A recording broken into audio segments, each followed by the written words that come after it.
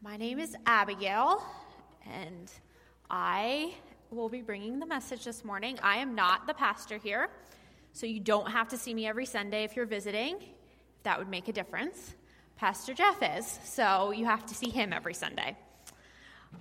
It is so nice to be sharing with you all this morning. Pastor Jeff did contact me a couple months ago and asked if I'd be willing to bring this Bible story to you. And I eventually said yes, so obviously, since I'm standing here. We are currently on week 4 of a sermon series titled Untold. It is looking at the untold side of God's compassion and mercy in familiar Bible verses. Pastor Jeff walked us through the stories of Noah, Moses, and Joshua the past 3 weeks. And since I know we are in vacation season, I thought I would do an overview of each of those, just so you can see where we are. So, the first week we looked, I have to turn it on, there we go. We looked at the story of Noah, and we looked at the untold side of God's righteousness in this story. Pastor Jeff summed it up so well. He said, in doing so, we analyzed how the compassionate heart of God really extended his grace to Noah, making him righteous because of his faith alone. Righteousness is a gift extended to us through the favor of God, not something we can earn. We realize that we live from an identity of self-centered righteousness far too often, and not enough from broken places defined by God's righteousness. The second week, Pastor Jeff looked at the story of Moses and the untold side of God's mercy. Despite his doubts, insecurities, weaknesses, and brokennesses, God continued to extend grace to Moses time and time again. God does the same for the people Moses is leading, despite their grumbling, forgetfulness, and backward-looking sight. We looked at what happened when we allow mercy to permeate our identity and not just the moment. And then last week, I unfortunately missed, but got to listen to the podcast of Joshua. And in Joshua, Pastor Jeff looked at the untold side of God's promise. God used Joshua, a boy born in slavery, to lead his people into their promised land. He instructs him to wait on the presence of God before moving into action. God is faithful to remove all the obstacles out of their way as he moves after the presence of God. The story of Joshua teaches us how God invites and equips us to live into his promises. And should you have missed one of those sermons and would like to hear it, or if you want to hear it again, the podcast is available on our website or iTunes. This morning we're going to be looking at the story of Deborah and the untold side of God's compassion in this story. So, we'll be looking at Judges chapter 4. This is a rather short chapter within the Bible, just 24 verses. Yet it really packs a punch. There's not only the fact that this is the story of the only female judge in the entire book, she is also one of the few judges that is also a prophet or prophetess. And there is not just the story of her judging, but also a battle and a rather gruesome murder of those holding him captive. We'll be looking at most of the verses in chapter 4. I'll be reading from the New Living Translation, which will be on the screen as well. I did summarize a few verses just for the sake of time, and that I don't want to read 24 verses of standing up here. So, if you don't have a Bible with you, please feel free to use the Pew Bible. It will be found on pages 236 and 37. After Enid's death, Enid was the previous judge, the Israelites again did evil in the sight of the Lord. So the Lord turned them over to King Jabin of Hazor, a Canaanite king. The commander of his army was Sisera, who had lived in Harosheth Haganah. Sisera, who had 900 iron chariots, ruthlessly oppressed the Israelites for 20 years. Then the people of Israel cried out to the Lord for help. one note on these few verses that I think are very important to note. One is that according to Strong's Concordance, the word oppressed here is the same word that is used when God is talking to Moses at the burning bush. So to describe the Israelites who are in slavery in Egypt. So they were being oppressed. They were not just slightly oppressed. They were not just not getting their own way. They are oppressed. They are in slavery here. The other thing is that my study Bible at home pointed out that at this time, the 900 iron chariots would be from the same as saying that there were armored tanks, and the Israelites have none. So keep that in mind as we go to battle. Deborah, the wife of Lapidoth, was a prophet who was judging Israel at that time. She would sit under the palm of Deborah between Raphmah and Bethel in the hill of Ephraim, and the Israelites would go to her for judgment. One day she sent for Barak, son of Adamam, who lived in Kadesh, the land of Naphtali. I had to look up how to pronounce that one.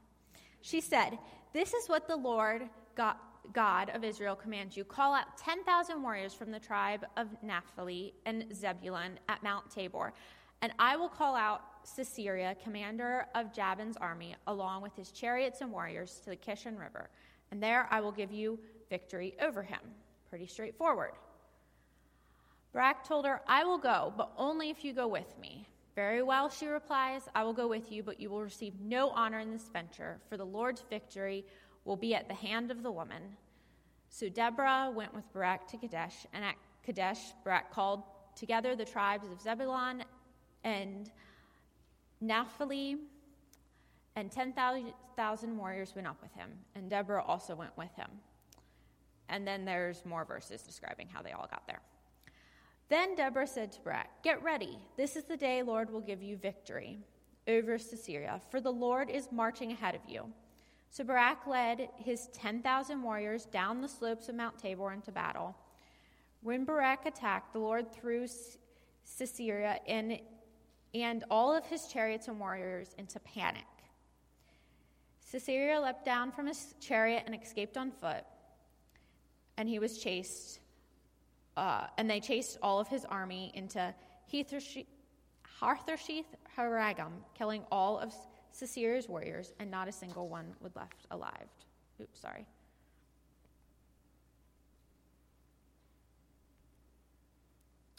Jael went out to meet Sisera and said to him, "Come into my tent, sir, come in. Don't be afraid." So he went into her tent, and she covered him with a blanket. "Please give me some water," he said. "I am thirsty." So she gave him some milk from a leather bag and covered him. "Stand at the door of the tent," he told her. "If anyone comes in and asks you if there's anyone here, say no." But when Sisera fell asleep from exhaustion, Jael quietly crept up to him with a hammer and tent peg in her hand. Then she drove the tent peg through his temple and into the ground, and so he died. When Barak came looking for Sisera, Jael went out to meet him. She said, "Come, and I will show you the man you are looking for." So he followed her into the tent and found Sisera laying there, dead, with a tent peg through his temple. So on that day Israel saw God defeat Jabin, the Canaanite king, and from that time on Israel became stronger and stronger against King Jabin until they finally destroyed him. So, like I said, pretty intense story. There's a battle, there's a female judge, there's a pretty gruesome end. I don't know that I would really want to drive a tent peg through somebody's head. Personally, I don't know that I could, strength-wise. These are pretty hefty tent pegs. I also think it's important to look how we got from the story of Joshua last week to the story of Deborah, because it points a few things out. One is, after Joshua dies, the Israelites did evil in the sight of the Lord. And as I was teaching Sunday school, I teach 3rd through 6th grade down here. When we got to the book of Judges, it was either the story of Deborah or the next judge. One of the boys looks at me and goes, "Why can't they just do the right thing?" He was just sick of hearing every lesson start, "And then the Israelites did evil in the sight of the Lord," because week after week we started the lesson with, And then the Israelites did evil in the sight of the Lord. So God would hand them over to be captive or oppressed by a foreign king, generally a Canaanite, since they were still in the land. These Canaanites were in the land because several of the tribes of Israel did not drive out all the Canaanites from their land that they were given when they came with Joshua. So they are still receiving that, still having to deal with that. And God eventually told them that if they weren't going to do what he told them to, these Canaanites would be a thorn in their side. So after 3 warrior judges, which are just stories of these pretty awesome battles, if you like seeing those types of stories, God sends Deborah. And this story is a little different. It's the first story where where we see God having a judge set up a tent and judge the people. So before he set in motion to free them from their oppressors, he puts her in position to judge and provide guidance for the day-to-day personal issues the Israelites were dealing with. Before he frees them from their oppressors, the Canaanites, the whole country, he first focuses on their day-to-day issues that they have to deal with. And this is a nice part of the story. You know, a nice tent under a palm tree. There's this nice lady you go to and you sit down and you say, my wife and I can't decide what to keep eating for Christmas dinner. Probably not, but you know the general idea, right? Like, this is a nice part of the story. And then suddenly we get to this like almost 180 where we're in battle. We're sending infantrymen up against tanks. It's a pretty cool underdog story. The Israelites are outnumbered, way under-equipped, and for no apparent reason, earthly reason, the enemy army just decides to run. Go into a panic. They should easily defeat them.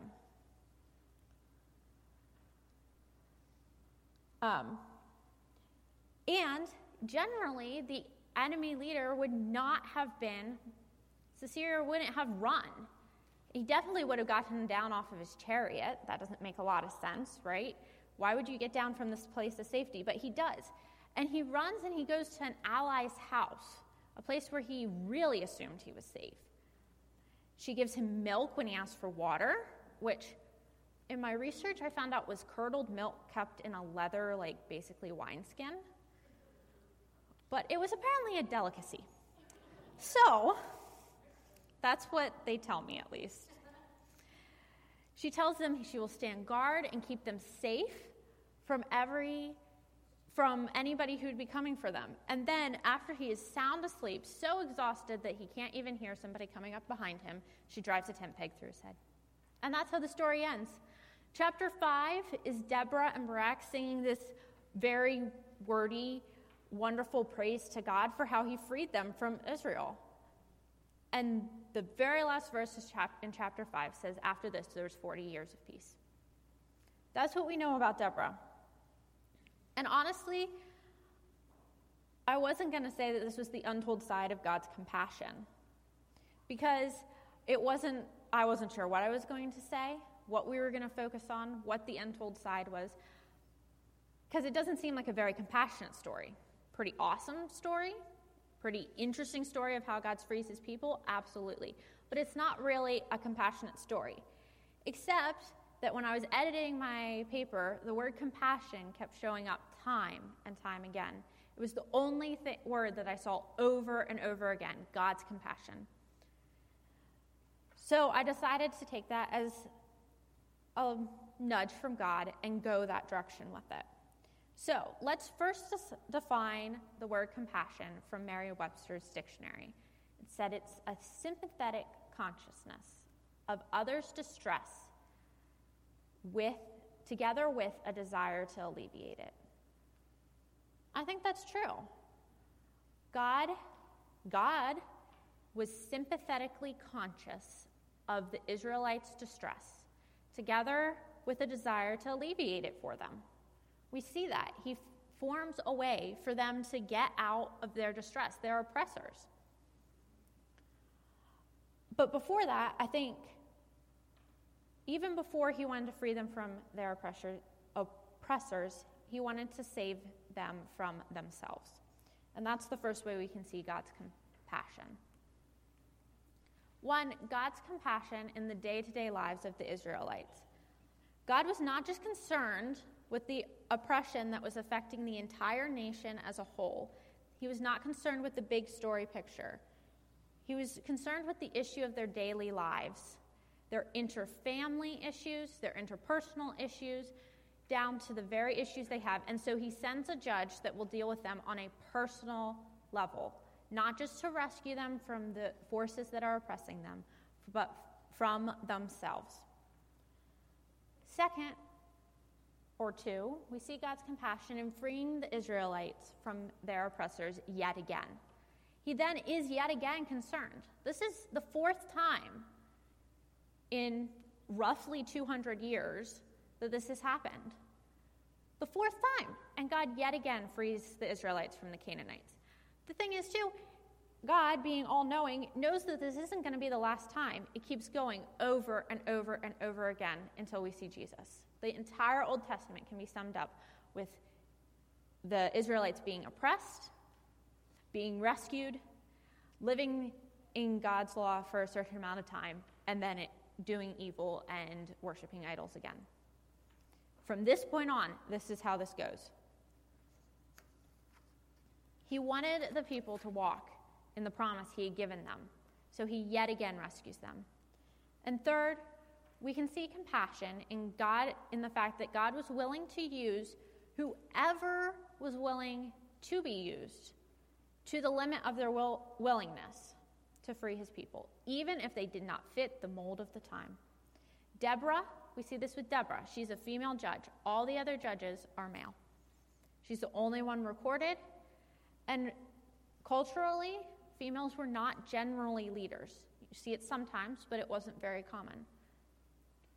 Barak, from different commentaries I looked at, is thought to have some sort of military experience. This was not just him calling up, like, say, David, with David and Goliath. So he was equipped. He knew how to go to battle. Yet, God did not force him, in his compassion, to go farther than he was willing to go without Deborah. And Jael, who we know nothing other in the Bible than what is mentioned here, was the wife of an ally, yet God used her to free his people from their oppressors. And there, I believe, are 4 takeaways we can have from these points. I do realize I had 3 points and 4 takeaways. I'll get to that. My little eye twitched a little when I was writing this. I don't like that they're not even. 1, God deeply cares about the day-to-day issues you are facing. There is nothing that affects you that he does not care about.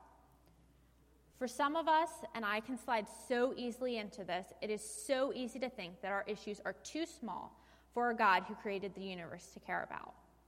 With everything going on in the world, why would God care about what is happening to me? And yet he does.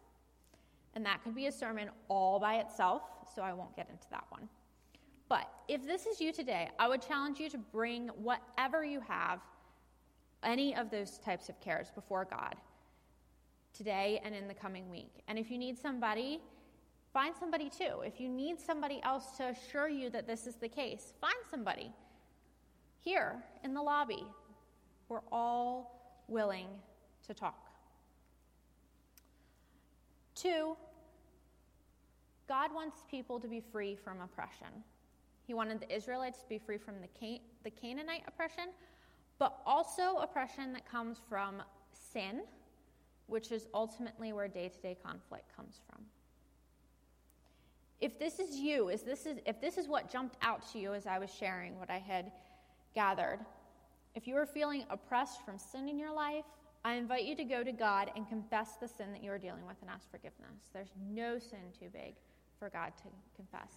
If you are being oppressed by something else as well, that has nothing to do with sin, I would encourage you to work with somebody to find freedom.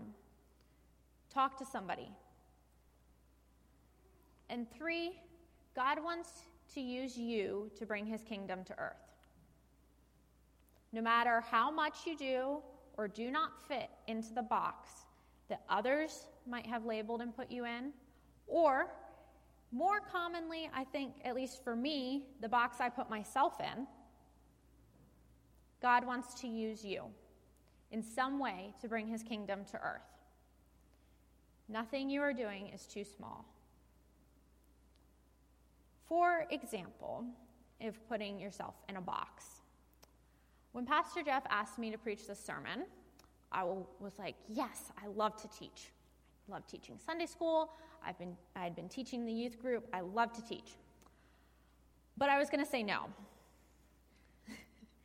Not because I'm a little nervous standing in front of people, although I am. Not because I was busy.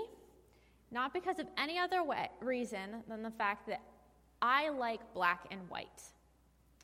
I like to know that something is wrong and something is right.